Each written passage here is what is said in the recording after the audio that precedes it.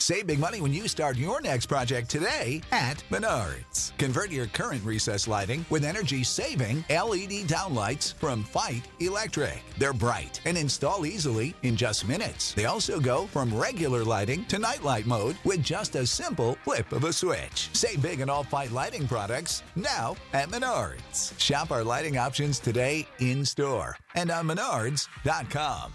Save big money at Menards. What's the easiest choice you can make? Window instead of middle seat? Picking a vendor who sends a great gift basket? Outsourcing business tasks you hate? What about selling with Shopify? Whether you're selling a little or a lot, Shopify helps you do your thing, however you cha-ching. Shopify is the global commerce platform that helps you sell at every stage of your business. From the launch your online shop stage to the first real-life store stage, all the way to the did we just hit 1 million orders stage. Shopify's there to help you grow. Whether you're selling scented soap or offering outdoor outfits, Shopify helps you sell. Wherever and whatever you're selling, Shopify's got you covered. Sign up for a $1 per month trial period at shopify.com/try. Go to shopify.com/try now to grow your business, no matter what stage you're in. Shopify.com/try. Hello everyone, and thank you once again for listening to the Saga of World War II, a Casus Belli project. To get started, I apologize for the poor audio quality of the last episode. I went back and re-recorded it if you want to give it another chance. Second, periodically I receive submissions from the website, which I appreciate and try to respond to, but some of the submissions are blank or the email address entered isn't valid. So if some of you have contacted me there and I haven't responded, it's not because I'm ignoring you, I promise. It may be because the Squarespace submissions form is a bit wonky, or just typos, but if I haven't gotten back to you there, just send me an email directly at casusbellyguy@gmail.com, and I promise I'll respond. Anyway, on to the actual show. In this episode, we will cover the operation to free Mussolini, the Italian campaign until January 1944, and the state of Italy in late 1943. So let's begin episode 38, The Italian Slog.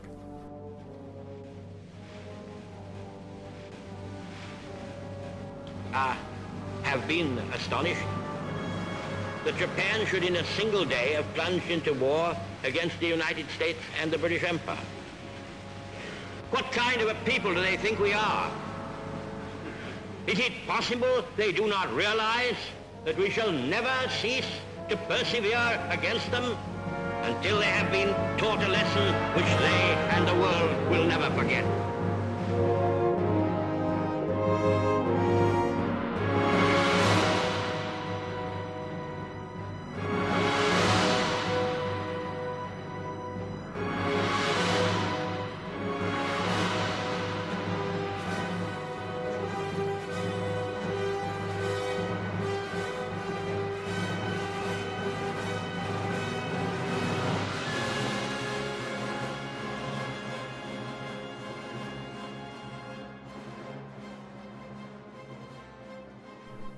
After Mussolini was arrested by the Carabinieri, he was taken to their barracks and placed under arrest. His stay at the police barracks did not last long, however, as he was soon taken to the Hotel Campo Imperatore in the Gran Sasso d'Italia, a mountain retreat high in the Apennines, reachable only by funicular railway up the steep mountain slope. This was completely unknown to Hitler, or German intelligence though. As far as they knew, Mussolini had disappeared after his arrest, and rumors flew about his location. Some saying he was in Spain, some that he had killed himself, and others that he was disguised as a commoner. Hitler said one SS Lieutenant Colonel, Otto Skorzeny, on the task of tracking down El Duce and rescuing him. Lieutenant Colonel Skorzeny was a formidable and fascinating figure with striking features. Most notably, the long scar he bore on his left cheek, which he received during a fencing duel in college. He had grown up in Austria and joined the military relatively late in life, at the age of 31, but would go on to become a daring commando leader. He initially served on the Eastern Front with the SS Das Reich Division. While fighting in the East, he received a shrapnel wound that got him sent to the rear to recover. While in recovery, he was charged with training up what was essentially an SS Commando or Special Forces unit that would become the 502nd SS Jaeger Battalion. Their first mission was to parachute into northern Iran and convince or assist local dissidents to sabotage the Trans-Iranian Railway, which was bringing American-made supplies into the Soviet Union. After the war, he would actually go on to be an agent of the Mossad, carrying out hits against enemies of Israel. His exploits earned him a reputation as an effective commando leader, and thus he was selected to rescue Mussolini. Colonel Skorzeny combed through leads and reports of Mussolini's location, following up with many false starts, but eventually got lucky when Sigan intercepted a report from the Italian Ministry of Home Affairs, which read, "Security precautions around Gran Sasso d'Italia have been completed." He knew immediately what this referred to and began formulating a raid to rescue the disgraced Italian dictator. The Italians had made sure to cover their tracks, though. The entire staff of the hotel had been fired without notice, and all tourist information on the resort was stripped from shelves in Rome and elsewhere. When Skorzeny began what we would today call open source research, there was surprisingly little to work with. The only real intel he had to plan his mission were aerial photographs taken in preparation for the raid. The aerial reconnaissance identified what appeared to be a small airstrip near the hotel, which Skorzeny, aided by Kurt Student, chief of airborne forces, determined to be the only real entry point. It would be too difficult to race up the steep slopes of the mountain, so he determined to take the airstrip by force with glider troops. The date for the raid was set for Sunday, September 12th. That day, 12 aircraft pulling one glider each and a total of 108 men took off from the town of Practica di Mara. As they approached the hotel, they peered out the window at their target and realized with dismay that the airstrip was merely a ski run. It would be a bumpy landing. Skorzeny and his men braced themselves on the crossbars and waited for the impact.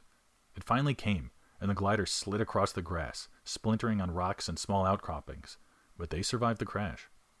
Skorzeny and his men leapt from their ruined glider and rushed the hotel grounds. The Italians were already pouring out of the hotel, brandishing weapons of their own, and the situation was, unsurprisingly, tense. Fortunately, the police commander told his men to give up without fighting.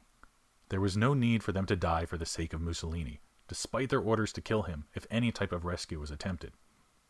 After several minutes of searching the hotel, Skorzeny burst through the doors of room 201, where he found the former dictator. "Heil Duce," he announced. "Duce, the Fuhrer sent me. Duce, you are free." Skorzeny quickly hustled Mussolini off the hilltop and got him on an aircraft for Germany as fast as he could. The raid had been spectacular and a success, and not a single shot was fired. No longer a prisoner of his own countrymen, Mussolini immediately declared his own successor state to the dictatorship, the Italian Social Republic, that would govern in the north of the country. By mid-October, it had its own army, composed of troops still loyal to him, and led by Marshal Graziani, who you may remember from the early North Africa campaign. This new German puppet state would quickly descend into chaos itself. The unrepentant fascists were pitted not only against Allied troops, but against a population that thoroughly despised them, leading to all but civil war, and which would have long-lasting social and political consequences well beyond the end of the war. You could probably argue that the years of lead in Italy, which lasted until the late 80s, were a direct result of this period. By the time of Mussolini's rescue, the Allies were already fighting their way up the Italian peninsula. Montgomery's 8th Army had crossed the Straits of Messina and were driving eastward across the foot of the peninsula to the Adriatic. 6 days later, on September 9th, General Mark Clark had landed the 5th Army at Salerno, about 150 miles further up the coast. At the same time, the post-fascist Italian government was embroiled in chaos. The Germans had occupied Rome and the northern two-thirds of the country and assumed control. The legitimate government, including King Vittorio Emanuele, fled south and sought refuge with the Allies. The lack of leadership and vague chain of command for the Italian army caused it to dissolve essentially overnight. Over 1 million men threw off their uniforms and merged back into the general population. The Italian fleet, facing a similar predicament, sailed into Allied arms per the armistice, leaving their home ports ripe for the picking. The British 1st Airborne Division secured their former moorings in the heel of Italy. Nearly the entire Italian fleet made it to Malta, only the battleship Roma falling to German aerial attack en route. The dissolution of the Italian government had ripple effects throughout the Mediterranean. First, as mentioned already, the Germans occupied the country and disarmed or subdued Italian troops wherever necessary. Second, all former Italian territory now fell into German hands, either directly or through puppet states. Italian-occupied France, Yugoslavia, and Greece all now fell under much less tolerant German occupiers. In France, this meant the former refuge of French Jews was no longer safe from the SS. In northern Italy, there was now the unusual situation in which thousands of Allied prisoners were released from camps and had to be rounded back up again. Sardinia and Corsica were abandoned, and a free French force actually landed in Corsica to liberate the island. The greatest opportunity from Italian capitulation outside of Italy itself was in Greece and the Aegean. In the Ionian Islands, the Italian garrisons actually turned on the Germans, resulting in a bitter struggle in which the Italians were defeated and all of their officers were put to the death. The British, as always egged on by Winston Churchill, who had a downright fetish for Hellenistic misadventure, attempted landings in the Dodecanese and Cyclades to great embarrassment. Both operations were rebuffed by the Germans, who wound up with a stronger position in the Aegean than they had started with. After both landings had failed in November, over 40,000 troops were sitting in German POW camps, and the Turks were thoroughly discouraged from entering the war on the Allied side. Within Italy itself, Hitler and his generals had to figure out how to defend the peninsula from Allied advances. Rommel argued that the defense should be conducted north of Rome, believing it was too late to salvage the south. Albert Kesselring, on the other hand, firmly believed he could force the Allies to fight the whole length of the country. Italy is an immensely defensible land, with a mountain spine running almost the entire length from north to south, with various ridges and valleys spurring out east and west, providing numerous defensible lines and an abundance of easily defensible terrain. Hitler was set against himself. On the one hand, he was done with the Italians and saw little gain in committing troops to the country. On the other hand, he was loath to surrender ground, and Rome was a huge symbolic objective. Kesselring managed to convince the Fuhrer to put him in command of the Italian theater, arguing that it would be easier to defend the south and that retaining Rome was important.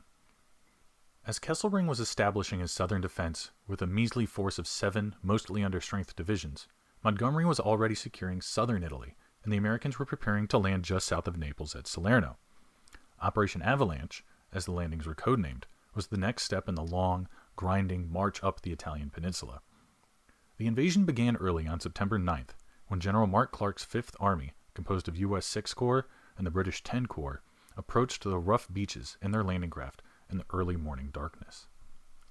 The invasion got off to an inauspicious start when suddenly the Germans announced in English over a loudspeaker, "Come on in and give up, you are covered." Then flares burst into the sky, showering the landing craft in light to illuminate them for German machine gunners. Despite this, the Allies pushed forward and made landfall, encountering fairly light resistance, allowing them to quickly establish the beachhead. They did not quickly exploit their success, though. Salerno sits in a bowl surrounded on 3 sides by hills, making for an excellent location for a defense in depth. Considering their relative lack of manpower, that's exactly how the Germans defended themselves against the invasion. They blocked the only route north leading to the major prize of Naples, and positioned themselves in the surrounding hills, forming a cauldron around the Allies. Then the Germans counterattacked. The 16th Panzer Division led the effort to drive the Allies back into the sea, followed by the 29th Panzer Grenadiers, and were highly effective, but could not overcome American heavy gunfire support from the sea and overwhelming Allied air power. In the meantime, the Allies were able to land additional troops, including British armor and American paratroopers, which shifted the balance irrevocably away from Kesselring. On September 16th, Montgomery's troops driving up from the south made contact with Mark Clark's men, and Kesselring began his withdrawal to his defensive lines in the mountains, what would come to be called the Winter Position. On October 1st, Naples was captured, and lines began to entrench from there across the peninsula to Foggia on the Adriatic coast. The next phase of the Italian campaign would be characterized by short, costly offensives to take small pieces of key terrain, slowly advancing up the coasts. The central mountain spine was considered too restricted, so very few troops were committed to that sector, concentrating the action on the flanks. As Kesselring's men withdrew from Naples to establish their winter position along the Gustav Line, they wreaked havoc on the city.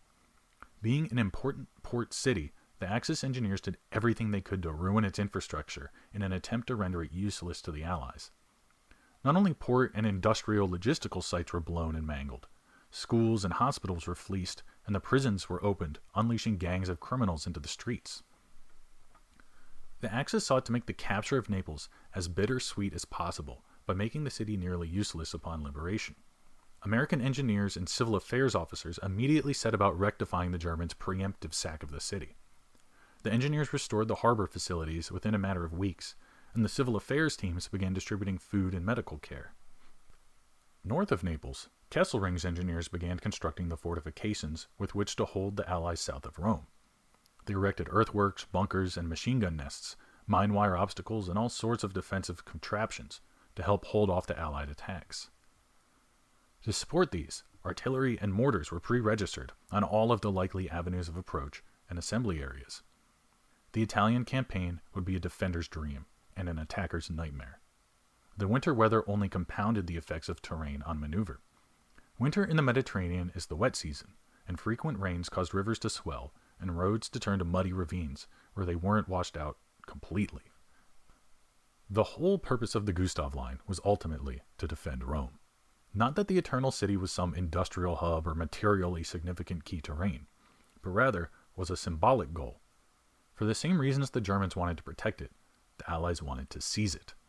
The loss of Rome would signal to all the occupied nations of Europe and to Stalin that the Axis empire was falling, that the Allied armies were on the march, and that they were winning. Second, fighting in southern Italy would force Hitler to expend resources there, siphoning men and material from the east and so satisfying Stalin again. Thus, the military necessity of Italy as a strategic objective was almost beside the point. Capturing Italy, or even Rome itself, offered the Allies very little in terms of getting them to Berlin and defeating Hitler. At least not directly. But for all the aforementioned reasons, it remained an important front to be fought over. Defending the Gustav Line were 13 hardy German divisions. Because they'd been drawn from the Central Reserve, or SS divisions, from the east, they were not undermanned and under-equipped units of the Osttier, but rather fully functioning formations with all of their authorized equipment. Many of these formations were not just plain infantry either. They were Panzer Grenadiers, Fallschirmjäger, and Panzer divisions. 9 divisions were to occupy the front, with 4 in reserve, including the illustrious Hermann Göring Division. Arrayed against the German lines were 9 Allied divisions of Mark Clark's Fifth Army, composed mostly of infantry with 1 armored division. In this rare instance, the Allies were actually at a material disadvantage, lacking in armor to counter the Germans. Not that it mattered all that much. Armored maneuver was all but impossible in the hilly terrain of the southern Apennines. Compounding the Allies' difficulties was the polynational makeup of the force. The Fifth Army's divisions came from across the globe and included Kiwis, Indian Army, Free French Moroccans, Poles, and Brazilians, in addition to the regular British Army and American divisions. This meant complex logistics chains had to be maintained to keep the varied guns, small arms, and vehicles supplied with their unique calibers of ammunition and repair parts. Another quirk of this composition was that it meant the high casualties suffered in the campaign would be borne by very localized populations. The Indian troops all came from the Rajputana, the American divisions came from the Texas National Guard, and the British from the Midlands. Worse, the Fifth Army's commander, Lieutenant General Mark Clark, was not universally loved by his subordinates, to say the least. He was considered an upstart by both Commonwealth and American officers. Some of his division commanders were his seniors in age and time in service, one of them even having been his instructor in the past.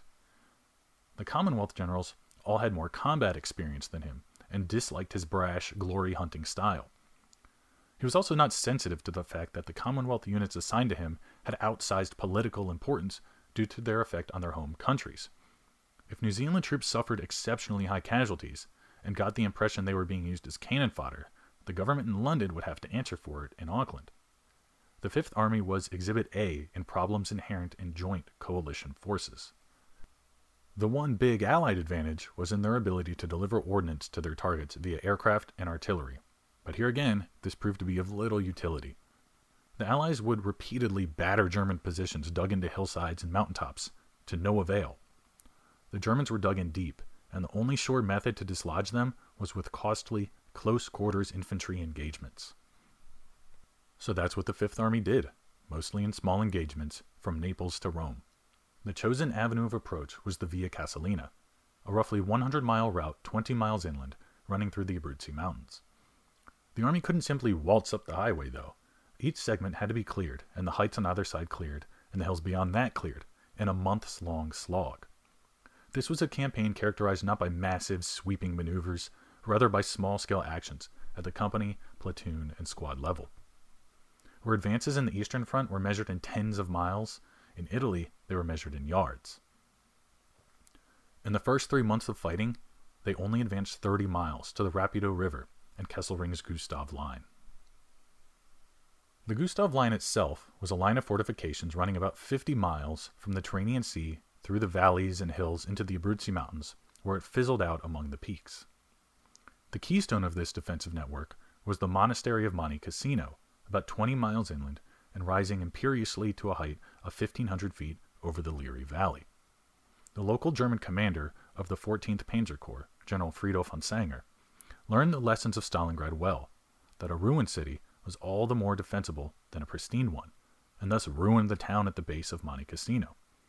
The Allies would throw themselves headlong into this labyrinth of bunkers, trenches, mine wire obstacles, and traps set by the Germans in both the valleys and the heights. The first step in breaking through was to cross the river Rapido. Though hardly deserving the title river, the Rapido is more like a large creek, it was an obstacle to the Allies' advance nonetheless. Despite not being the broadest river, it is an energetic little torrent, making it too deep and rapid to simply ford on foot or in vehicles. The 36th Infantry Division of the Texas National Guard would be the main element tasked with taking the far bank, supported by 2 Commonwealth formations.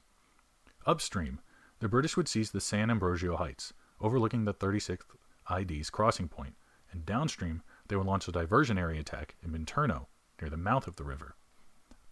The operation began in the evening of January 17th, when the British attacked Minturno at the mouth of the Rapido and succeeded in taking the town and establishing themselves on the far side of the river. The British success contributed to their own undoing, because it prompted Sanger to request the reserve of 2 divisions be released. Kesselring agreed would spell disaster. The British were pushed out of Minturno, and the attack on San Ambrogio was repulsed. In the center, the main attack fared about as well. The 141st and 143rd Infantry Regiments of the 36th ID got absolutely chewed up. They were struck with artillery fire while crossing minefields, causing some men to venture outside the cleared lanes, and generally disorganizing the advance.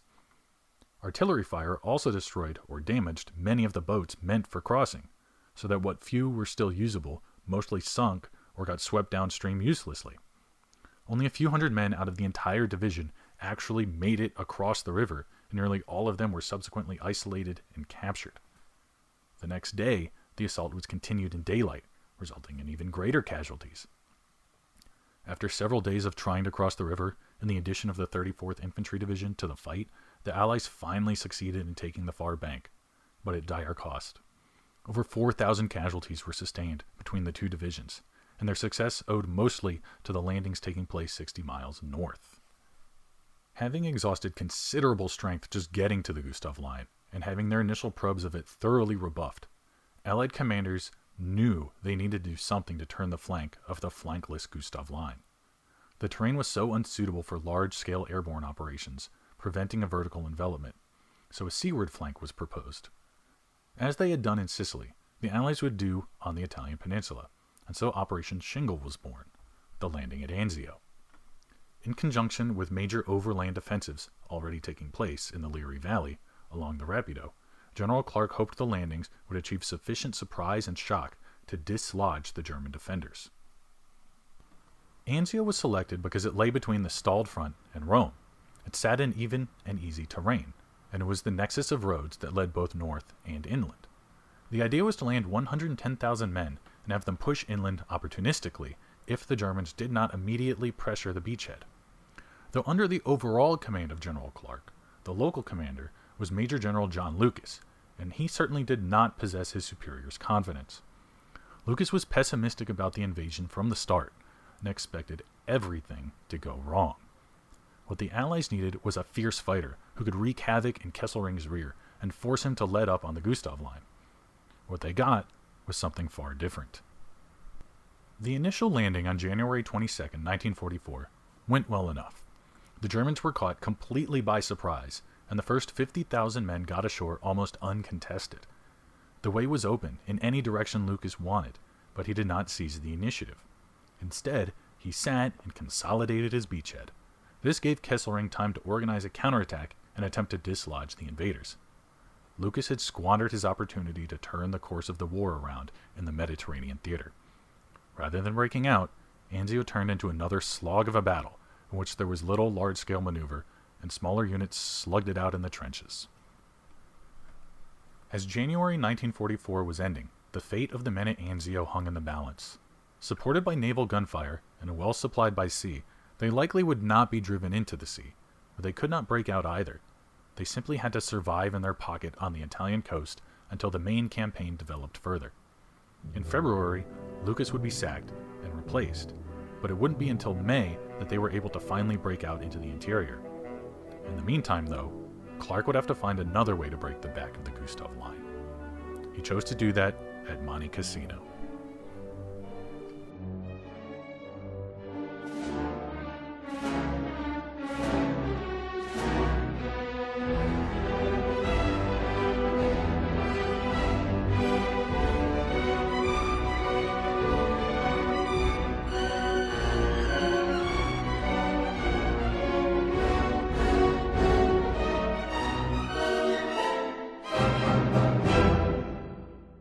Save big money on everything for your next project at Menards. Spring is here, making it the perfect time for outdoor projects. Suncast storage sheds are an excellent solution for protecting outdoor lawn and gardening tools. They're easy to assemble, and the all-weather construction provides water resistance and UV protection. Save big on Suncast storage sheds. View our selection of Suncast products today in store and on Menards.com.